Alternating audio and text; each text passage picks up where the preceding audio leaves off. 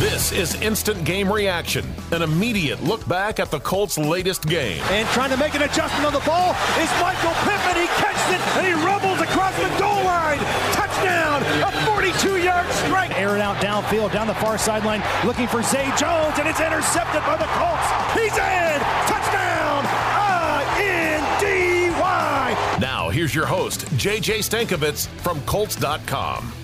What's up, everyone? Welcome into another episode of Instant Reaction here on the Colts Audio Network. I'm JJ Stankovitz. It is just me this week. It's Christmas Eve. We wanted to get an episode out to everyone, but seeing as it's about 8 o'clock on Christmas Eve, no Bill Brooks today. We're all going to go spend some time with our families, but again, just wanted to get a quick episode out to everyone here before we go start celebrating Christmas. The Colts lose 29-10 to the Atlanta Falcons in Week 16.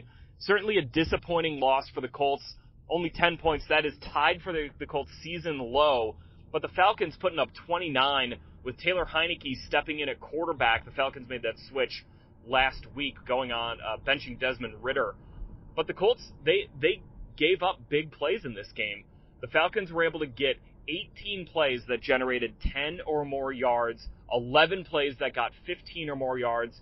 They had explosive touchdowns to Kyle Pitts on a pass that opened the scoring, and then Tyler Algier ripped off a 31-yard touchdown run in the third quarter.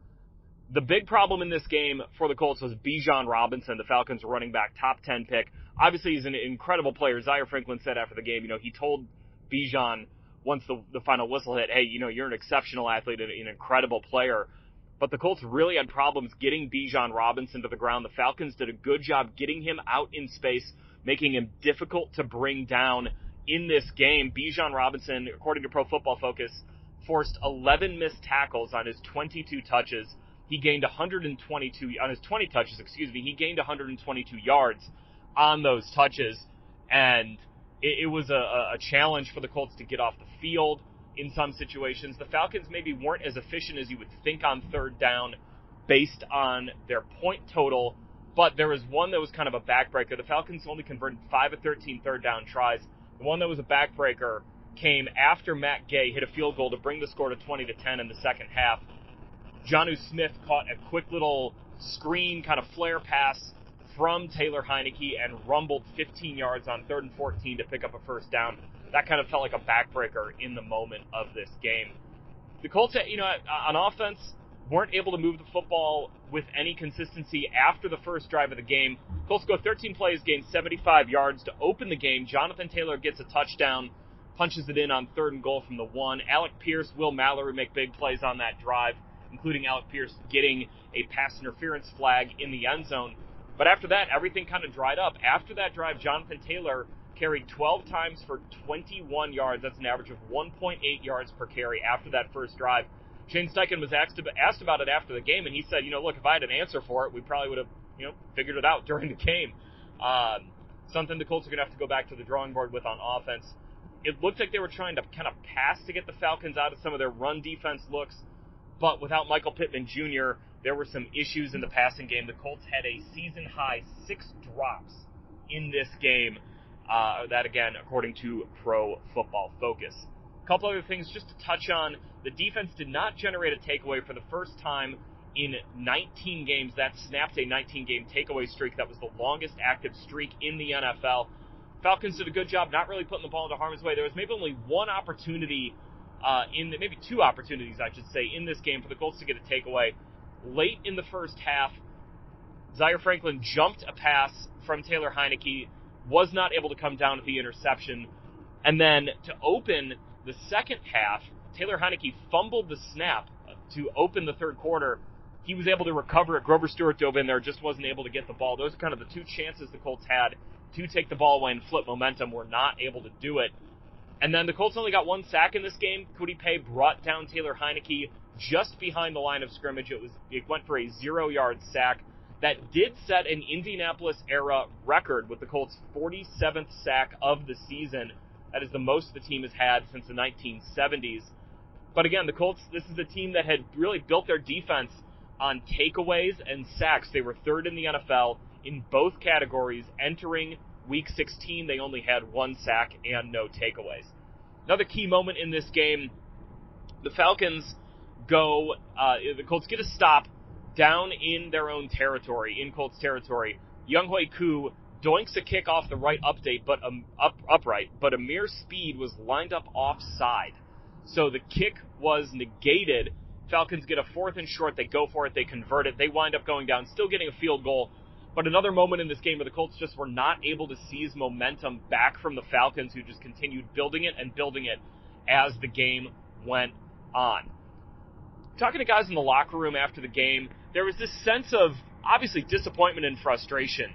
But Gardner Minshew said something that really resonated with the guys. He talked about not taking this opportunity for granted, not looking at it and seeing, all right, well, Atlanta just lost to Carolina, a 2-win team.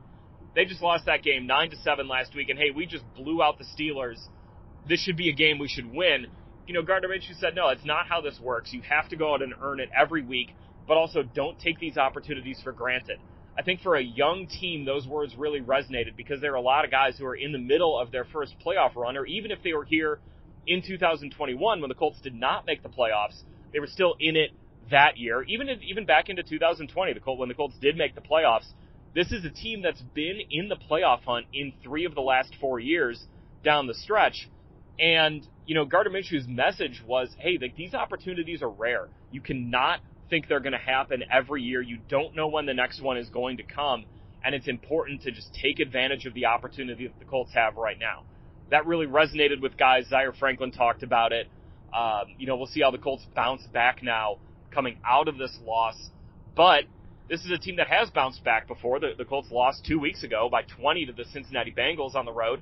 They came back and then blew out the Pittsburgh Steelers a week later. So this team does have some resiliency week to week, but also understands that right now it's crunch time. There is no more margin for error in this AFC playoff race. The Colts are still 7th as we speak right now. That will not be changed by the outcome of the Denver Broncos-New England Patriots game tonight. The Colts are 7 in the AFC with an 8-7 record. But, crucially, the Colts do not control their own destiny when it comes to the playoffs. There is a scenario where if the Colts win out and results break the way of the Cincinnati Bengals, that the Bengals and Colts, if they're the only 2 teams in the NFL with a 10-7 record at the end of the season, then the Bengals will make the playoffs over the Colts based on the head-to-head tiebreaker that the Bengals have coming from Week 14. Now, that takes a lot to happen. It starts with the Jaguars winning their final 2 games. The Jaguars lost badly today to the Tampa Bay Buccaneers, 30-12. Trevor Lawrence exited that game with a shoulder injury. We'll keep an eye on that. Lawrence has been really banged up over the last couple of weeks with an ankle injury, a concussion, and now the shoulder. The Jaguars get the Panthers at home next week, and then they go on the road to the Titans to end the season. Tennessee certainly would love to spoil the Jaguars' season there.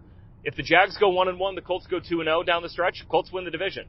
There is a possibility that the Colts Week 18 game against the Texans, if the Jaguars are losing to the Titans, that game would be for the AFC South. Now, the Texans, they lost also badly, 36-22 to the Cleveland Browns. They were without C.J. Stroud for the 2nd straight week, but Joe Flacco and Amari Cooper diced up that Texans defense. Sorry to anyone who had to go up against Amari Cooper in fantasy this week. That was probably a miserable experience for you.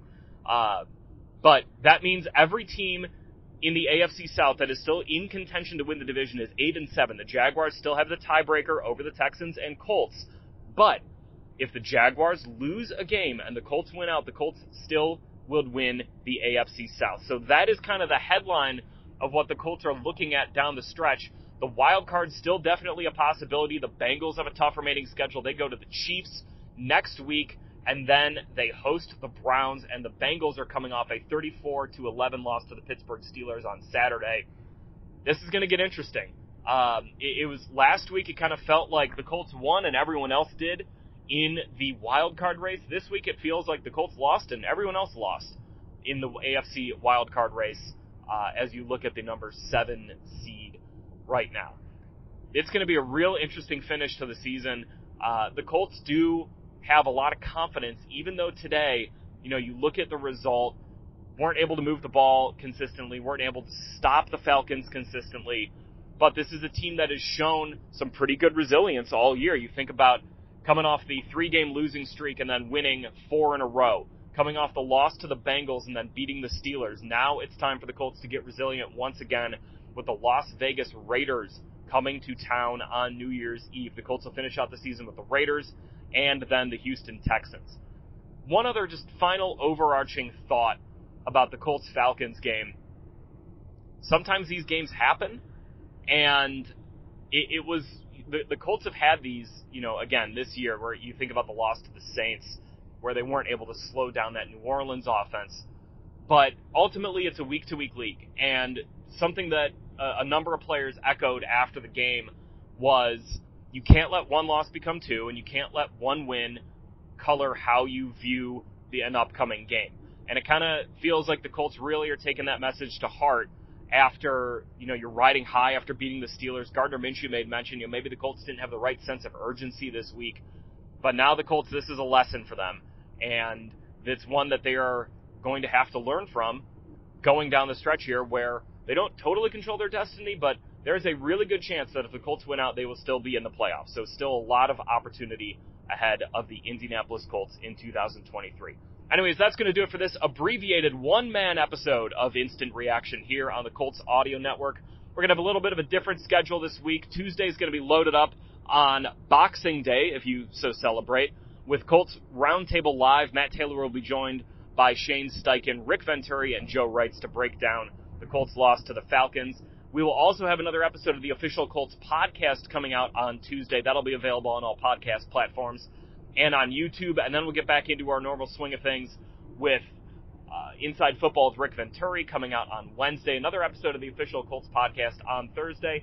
And then a normal episode of Instant Reaction with Bill Brooks back here on the podcast next Sunday following the Colts and Raiders at Lucas Oil Stadium. Anyways, thank you so much for listening to this episode of Instant Reaction. If you celebrate Christmas, Merry Christmas. And we will talk to you next week on New Year's Eve after the Colts play the Las Vegas Raiders.